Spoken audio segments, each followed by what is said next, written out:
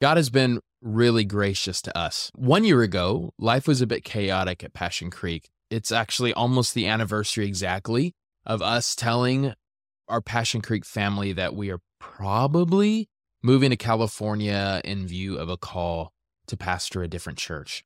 Now, it wasn't official, but we really felt compelled to tell our church family before anyone else. And so we went against the grain and told you before we had our official preaching in view of a call service. And that was a really hard time in life.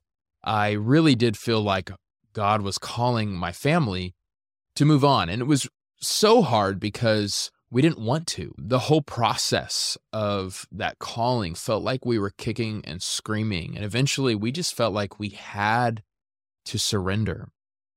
And we had to surrender you. We had to surrender our Passion Creek family. And since then, by the way, only 4 days went by and we were back at church. We never even missed a Sunday. And there's a whole story about that doesn't matter today. Some people are saying, Trey, this might have been your Abraham Isaac moment, sacrificing what means the most to you. I don't know. But I just remember this feeling driving back home from California. I had tears from embarrassment and shame that we just had to go through that whole thing to begin with. But also, I remember having this underlying sense of joy because I knew what I was coming back to. I knew I was coming back to Passion Creek, the people that we love so much as a family, the people that we've dedicated our life to. And in this past year, it's really been a crucible for our life and for the life of, it feels like, every member at Passion Creek. There's been a lot of growth. It's been amazing to see how love, joy, and peace has kind of really seeped into the culture of who we are. But also there's just been a lot of pain. I can go on and on. How much pain, how much suffering our people have gone through in general. And when I came back, told myself 50 days, don't make any rash decisions about anything. But I then began to pray, okay, God, I believe you are calling us into a new season. And I believe that new season would begin at a new place. And I think that's exactly what has happened now, at this moment. Yesterday was our first official day at Queen Creek Junior High, and it's been so incredible just to recognize that this is a new moment. This is a new season for our church family. And we're still figuring things out. We weren't able to record even the audio of the message yesterday, which is why I'm bringing this to you in this format today. But God has been really gracious just in the way that he's orchestrated everything at the junior high. He's blessed us with the finances to make it possible. Y'all, inflation is real. It was really difficult, but God pulled through in an incredible way. He's given us favor at the school, and we're excited that the staff and faculty are even just more than welcoming, and they've just been incredible. And the Family Resource Center, we're so excited. We already have a couple events lined up to serve them. And so I was really praying and thinking about, what do we talk about in the first message at a new house in a new season? And I really wanted the message to essentially say, let's take the hill. And as I was praying through that, thinking through what text I would use and starting to imagine, I got our staff together, and particularly me and Pastor Caleb were processing life at Passion Creek. And as we kept our ear to the ground, as we were thinking through our conversations we've had with you at groups, before service, after service, just everyday life, we actually realized more than the take the hill, some of you just need to take a nap. There is a real sense of exhaustion that we are hearing. It's just been the constant. And I'm not saying this to condemn us at all. I think this is a beautiful invitation from the Lord. And I want us as a church to take the hill. But I really think we first need to take a nap. And everything in me wants to capitalize on this moment and ask you to do more. But I just kept feeling like the Spirit of God was leading us to steward this moment by asking God, where do we need to do less? Not so that we become lazy people, but so that we become loving people. There's a really great book, Margin, by Dr. Richard Swenson. He makes this compelling connection between broken relationships and our lack of rest. And really, he points to every time we overload our schedule, we become very irritable with people. Every time we are just so busy, there's a correlation to us increasing how so hateful we can become. And that is troubling, to say the least, because if we are not a people at rest, we cannot be a people of love. And that's a serious problem, because Jesus' chief command, to summarize the whole law and the prophets, right? To summarize the scriptures, he says what? To love the Lord your God with all your heart, soul, mind, and strength, and love your neighbor as yourself. Matthew 22:37. Loving God takes time. I'm learning more and more it takes effort. It takes an attention span that is just impossible to have when we have a spirit of hurry and restlessness. Not only that, loving God, loving others takes patience. It takes gentleness, forbearance. It talks about in Galatians, right? Like this awareness of people's burdens and helping carry them. And I cannot carry someone else's burdens if I am overloaded with my own. My worst moments are not after I have taken a full day off or a nice, beautiful vacation and I blow up at my children. No, it is when I'm overloaded. It's when I am annoyed. That is when I am at my worst. And I wonder how many of us are just constantly at our worst because we are simply exhausted. I think that's why Corrie ten Boom, she famously said, if the devil cannot make us bad, he will make us busy. And so I've noticed that overload everywhere, even as we were picking up the trailer, which God's providence in a major way to get a huge trailer like we have, to get all the things we have to make that space our own at the junior high. We actually were talking to the owner, and he was helping us get this trailer at a discount. And we were talking about Jesus, and he was a follower of the way. And so we were really hitting it off, and it was a beautiful moment. And then in the middle of it, it just seems like it's the constant theme I've been seeing everywhere. In the middle of talking about how good God was, he took a coffee cup and drank it. And as he drank the coffee, I looked at what the cup said. And this could just be joke, of course, whatever, but it really says something. The cup said, I just need a day between Saturday and Sunday. And I think most of us feel like we should agree. But the problem is we believe God actually created everything as it should be. And there's a reason he only created 7 days, not 8. And we know if we just added another day, we would just overload our schedules. This is a problem we have. And it's even this problem of restlessness. And even our secular culture is beginning to notice. In like 2015 to 18 or whatever that range is, I imagine you would know. Time is really weird since 2020. But in that era, influencers, YouTubers, those who made it big they all had something in common. They were propagating a hustle culture. And during that time, it was, you'll sleep when you're dead. Look, while they're vacationing in August, we're going to work. We're going hard. Who cares about vacation? Posting the car. This is because I take no days off. And all of this hustle culture was going everywhere. And then today's influencers, it's pretty incredible. I think COVID has to blame, but it's almost flipped where the people who are really getting a lot of attention, some of it's good, some of it's whatever, are saying like, hey, you need to sleep 8 hours a day. Right? Hey, what if we go through restful practices like taking an ice bath to help with your mental health? Or what if you stare at the sun at sunrise, which I still don't think you should do. It's so ingrained in me that it's going to make you blind. So don't do it. I still think it will, but there's something about the circadian rhythm, and everything has been about resting. Why? Because I think experts are starting to notice that we are the most emotionally exhausted, psychologically overworked, and spiritually malnourished people in history. And that's a problem, because if that's the case also for the church, how can we expect to shake the gates of hell and advance God's kingdom here on earth if we're just simply too tired to do it? And so I want to bring good news. I believe that rest is possible. I've seen it in bits and pieces in my life. And I believe ultimately it is possible through the person and work of Jesus. And one way that we participate in the person and work of Jesus is actually through the practice of Sabbath. And that's what we're going to look at as a faith family together for the next 4 weeks. And then the 8 weeks following, we're going to have a podcast conversation with people from our church talking about us as practitioners. How does Sabbath work? How did it not? What are you struggling through? This is not something we'll all of a sudden just fully figure out. It's a journey, and we want to talk to you at different parts of the journey of what that's like. But for the next 4 weeks, we're looking at this Hebrew word Shabbat, which means Sabbath. You see it in a verb form, also in a noun form in the Old Testament. And there's really 4 movements. There's 4 parameters to a healthy, holy Sabbath.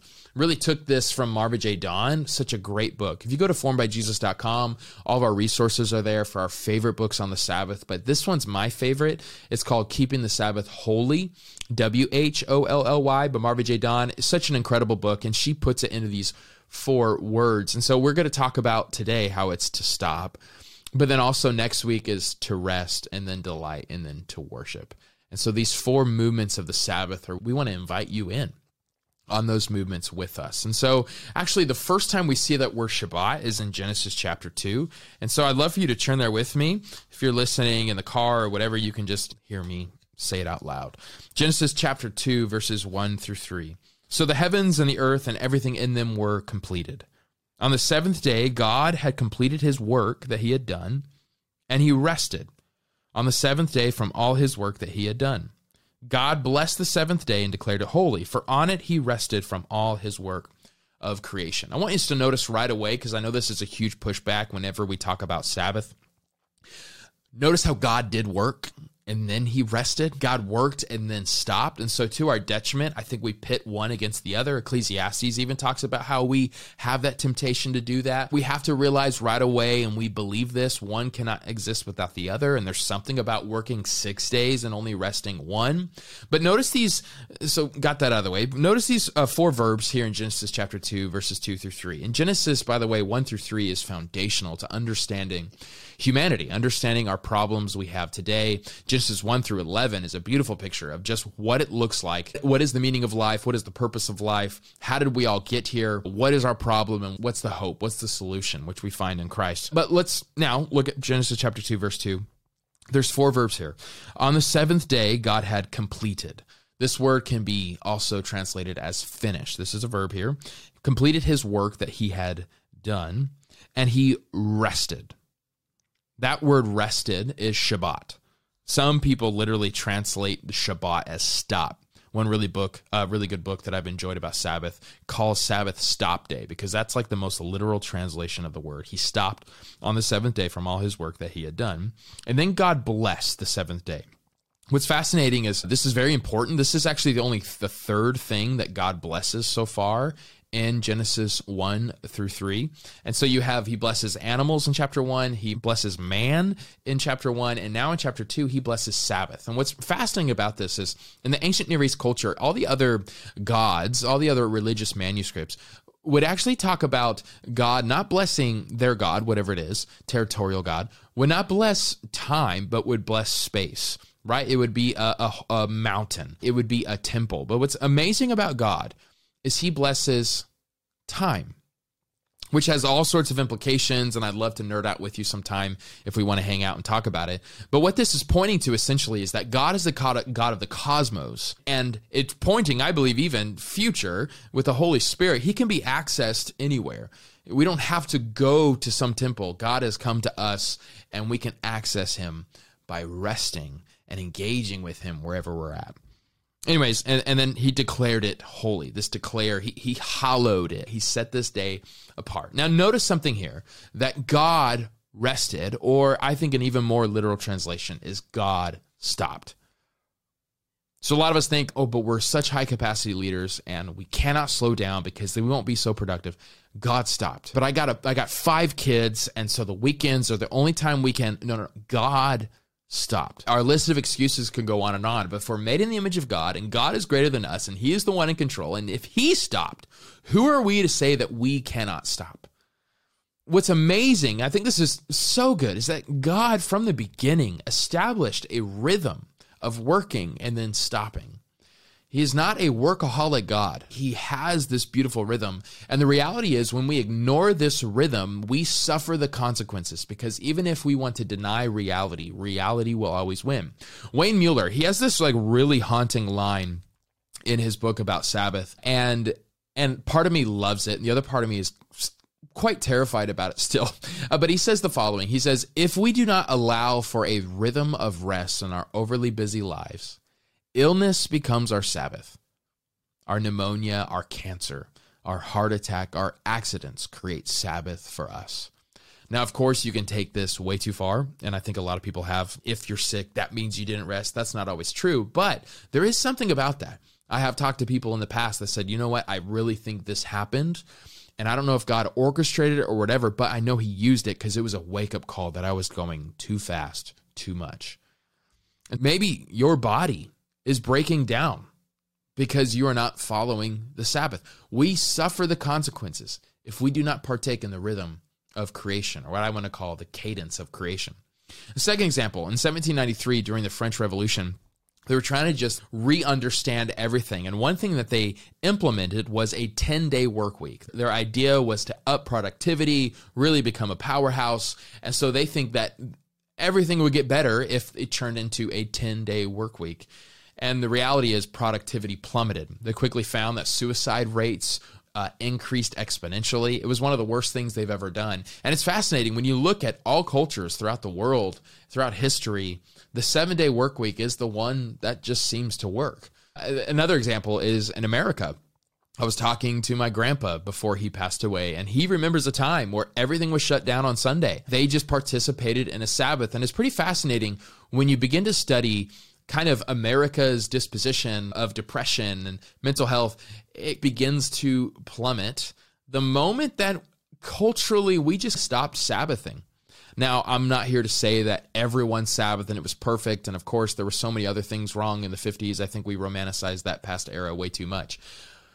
But there's still something to that. But so God has a rhythm, and what's incredible about it is when we go against that rhythm, we suffer. We begin to burn out, we stress, we even can possibly incur diseases. We have broken relationships. We feel distant from God.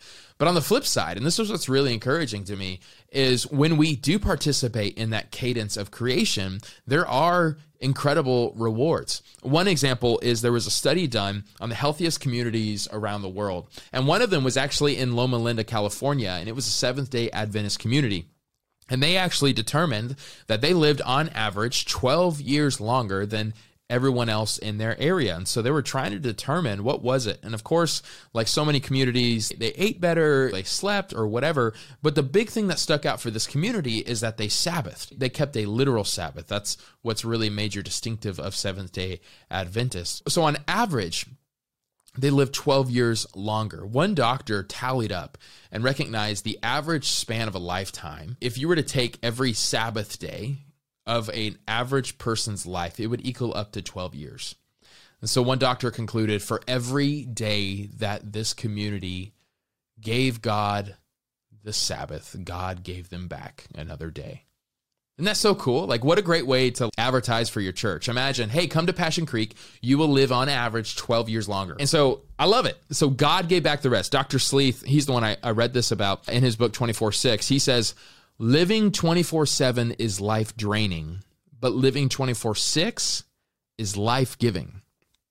And so what if that's why God, in all of his grace, instituted a Sabbath for his people in the wilderness? Turn to Exodus chapter 16. See, I think one could argue the only way that Israel really survived the 40 years of wilderness, and I know that generation wasn't allowed to enter the promised land, but even that younger generation as they were raised, was because they kept the Sabbath. Akkad Ham actually makes this argument throughout history for Israel. He says, we can affirm without exaggeration that the Sabbath has preserved the Jews more than the Jews have preserved the Sabbath. Let's look at Exodus 16. We're going to start at verse 21. Context of this chapter, the people are complaining about the desert. They long to go back to Egypt, even though, it was literally slavery, but they've forgotten that, right? Because everything was just better over there. We do that with our own sinful lifestyles. But God graciously sends them manna. He says, look, what issue do you have? You think you have no food? No, I'm going to provide from heaven itself. And so incredible. Now you have verse 21. It says, they gathered it, this is the manna, every morning. Each gathered as much as he needed to eat, but when the sun grew hot, it melted. On the 6th day, they gathered twice as much food, 4 quarts apiece, and all the leaders of the community came and reported this to Moses. He told them, this is what the Lord has said. Tomorrow is a day of complete rest, a holy Sabbath to the Lord. Bake what you want to bake and boil what you want to boil, and set aside everything left over to be kept until morning. So they set it aside until morning as Moses commanded, and it didn't stink or have maggots in it. Now, this is pretty incredible because just before, I think in verse 20, it turned into maggots when it was in the middle of the week and they were trying to hoard this food. But now that it's Sabbath, it is God's provision, and he will take care of it. Verse 25, eat it today, Moses said, because today is a Sabbath to the Lord. Today you won't find any in the field. So for 6 days you will gather it, but on the seventh day, the Sabbath, there will be none. Yet on the seventh day, some of the people went out to gather, but they did not find any. Then the Lord said to Moses, how long will you refuse to keep my commands and instructions? Understand that the Lord has given you the Sabbath. Therefore, on the sixth day, he will give you 2 days' worth of bread. Each of you stay where you are. No one is to leave his place on the seventh day. And I love verse 30. So the people rested on the seventh day. Now, there's 2 ways to read this passage. The first way is how most of us read it. It's how most of us misunderstand the Old Testament, is we think Sabbath is about passing a test.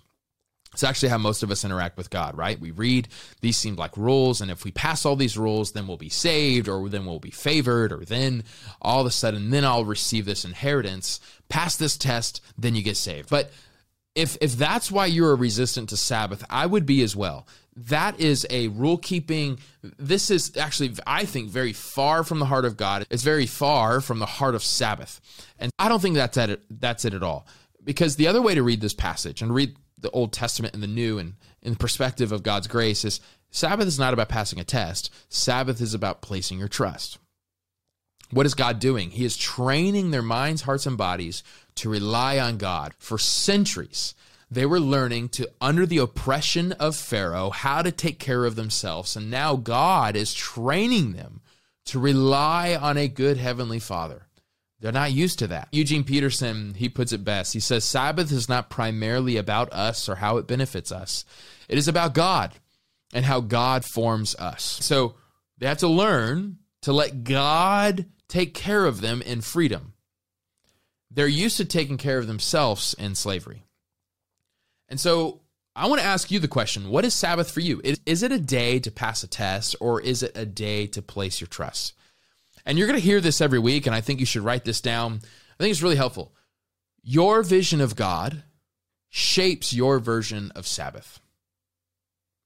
So even just right away, how you just unintentionally engage with the Sabbath or even think about Sabbath really points to how you view God. Is God your taskmaster? All these things that you have to get done, and he wants you to work harder.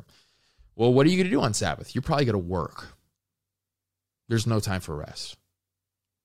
What about, is God a record keeper of all your past failures and mistakes? You're going to worry on the Sabbath.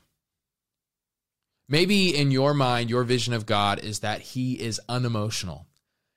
And so on Sabbath, you cannot leave room for silence. You cannot leave room for your heart to begin to well up and to share with you the deepest struggles you're going through, because that would leave room for tears. And if God is unemotional, you need to be unemotional as well.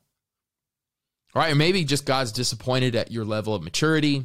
It's never good enough. So what are you going to do? You're going to be a worker bee on the Sabbath. You are going to try to impress God on the Sabbath. See, your vision of God shapes your version of Sabbath. So how do you view Sabbath?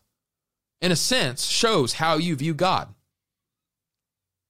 So if God is full of compassion and patience, steadfast love and grace, how is your Sabbath reflecting that? Here's what's really cool. So your vision of God shapes your version of Sabbath, but I found the inverse to be just as true. Also, your version of Sabbath shapes your vision of God. So if I have created a rhythm of Sabbath where I am unengaged with the worries of this world, it begins to shape my heart and my mind to understand that God is for me, that I have no need to worry, that God will take care of me. I memorized Matthew 6, that if he takes care of the sparrows, of course he's going to take care of me. And so Sabbathing is how we train our bodies, our minds, our hearts, our souls, either towards God's grace or away from it. And so the hope at Passion Creek is that we do this together. And so what's beautiful is we're going to all have different ways to Sabbath. I think that's the beauty of the grace of this. I think it's according to age, stage, season of life, what you do for a living. For example, if you work with your hands all week, when we're challenging you this week to stop, I would say stop working with your hands and start engaging your mind. Or if you work with your mind all week, I would ask you to stop working with your mind and engage with your hands. And so, Again, if that means if you work with your hands, maybe read a book on the weekend. If you work with your mind, maybe go on a hike. But the way we're going to stop is going to look different. For some of us, we're going to stop TV altogether. For me, a huge practice is to stop engaging with my phone and social media. Maybe stop just staying in the house. You need to get out and enjoy God's creation. For some of us, it means we're going to sing worship songs. Others, we're going to go on a silent retreat. And that's the beauty of it. And I want us to all learn from each other as we practice this Sabbath together. But here's the key. Eugene Peterson, again, he puts it this way, and I think it's so helpful. He says, if there is no Sabbath, no regular and commanded not working, not talking, we soon become totally absorbed in what we are doing and saying, and God's work is either forgotten or marginalized. When we work, we are most godlike, which means that it is in our work that it is easiest to develop God pretensions. One more line. Unsabbathed, our work becomes the entire context in which we define our lives. So that's why God is calling us to stop, because we were not created to carry the weight of godlike pretensions. It's a beautiful invitation. And so I want to challenge you as we are closing, landing the plane, as pastors would say, to stop. And so I was thinking through, what does it look like to stop for me? If I get real honest, I think the major things that I need to stop on the Sabbath, and hopefully it begins to stop every other day of the week, is I need to stop impressing and improving. I realize I like to tinker with everything I'm a part of. It has to keep getting better and better and better. And there's something beautiful about that, right? Like just this enjoying of working with God and creation and making this place a beautiful thing. But I realize a lot of times my improving makes me not enjoy what it is. I'm not ever grateful and content. Like I got to keep improving. But then even deeper than that, I think the reason I'm improving is because I'm trying to impress not myself, not God, to impress other people. I really value people's opinions, which is not the gospel. Reminds me of Paul. Man, I'm not my own judge. God is the judge. You're not my judge. And so on that day, like I try really hard, and rest ironically takes a lot of effort, to stop impressing. And so even the practice for me is to go to Walmart in sweats, just to like, hey, I'm not going to care. Another part of it's just not being on my phone, doesn't have an opportunity to communicate to the world, hey, I'm here. And even to stop improving, I don't think about the projects I'm working on. I try really hard not to just like, I just want to exist and recognize that God loves me right where I'm at. But for some of us, it's to stop working and stop worrying. Some of us can never put our phone down, can never stop thinking about the next project or just worrying about tomorrow. And so we have a rule in our house. We just don't talk about the things that are like, life is a struggle, and we're honest about those things, but we're just not even going to think about them on Sabbath. Like we're just going to praise God for what is and find the beauty in the ashes. And then some of us, though, I want to challenge, maybe we need to stop coping. There's something you're doing that you think is giving you rest, but at the end you are leaving even more exhausted. Easy example is Netflix binging or desserts, right? I actually think it's a beautiful thing for dessert to only be on Sabbath. Learning how to fast and restrict yourself the rest of the week makes that Sabbath day even more beautiful. But what are ways that you're coping? How can you stop that on the Sabbath? And with that, what about comparing? A lot of us, we need to stop comparing our journeys. We need to stop comparing just the lot that God has given us. Like we rob our souls of joy when we keep looking at what the neighbor has and that we don't. And so my favorite part about stopping on stop day is there is no guilt or shame. And if there is guilt or shame, it's from the enemy. It's not from God, because God is telling us to stop. And so I want to encourage you, as you are part of our Passion Creek family, we are not asking you to do more, but we are asking you to do less. Now, the natural thought, I know this sounds selfish, so hear me out. I know the natural thought is to stop doing things at church, but let me push back against that. And that might very well be, and we want to be there for you. But there's so many things we're all doing in our lives. It's those things that take a long time to think about. Those are the things we probably need to stop. It's those things that you think there's no way I can't stop that. That's probably where you should start your list and really start to think, actually, what if I need to stop all of these other things I think are out of necessity, but it's just the culture telling me that, and maybe that's not what I need at all. And so I just invite you to engage in this practice. Over the next 2 years, this is the start of something that we're really grateful for and excited about. For the next 2+ years, we're going to look at 9 practices of Jesus. And so we want to start with Sabbath because we think Sabbath is like the gateway discipline. Like you start to figure out the Sabbath, it really opens up so many avenues because you're a person at rest. Like it really does empower you to be a person at love, and you're a lot more aware and all sorts of things. But in this Formed by Jesus journey, like we're going to have a podcast again and talk about your journey through different stages of the practice. We're just really excited about this. We encourage you to really participate with us because the scriptures are very clear. The person who hears the word and does nothing about them, that's like the man who built his house on the sand. But the person who hears the word and does it, that's the one that builds their house on the rock. And so I think for too long, we've just assumed the Christian life is about having the right information. And so if I have the right insight, now everything will change in my life. And that's simply, we need insight, but it's not the whole thing. It's the same thought process of thinking, yes, I can golf because I watch 5 hours of golf on YouTube.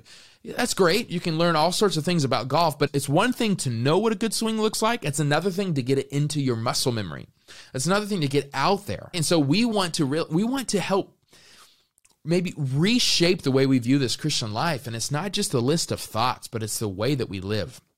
And so this Formed by Jesus, starting with Sabbath, is our best attempt at really getting the love, leadership, and lifestyle of Jesus really just embedded into our hearts, our minds, and our bodies. And so to the point where like our knee-jerk reaction is to love, not to hate. This is the idea. So the practice is up now at formedbyjesus.com. In your groups this week, you're going to discuss what does it look like for you to stop. Lastly, I think we encourage you to stop for 24 hours. There's something about a full day. We understand if you need to start at 12, whatever, we want to celebrate every little step. But there's 3 different traditional ways like to Sabbath. One is the Sunday Sabbath. I think this should be for most of us.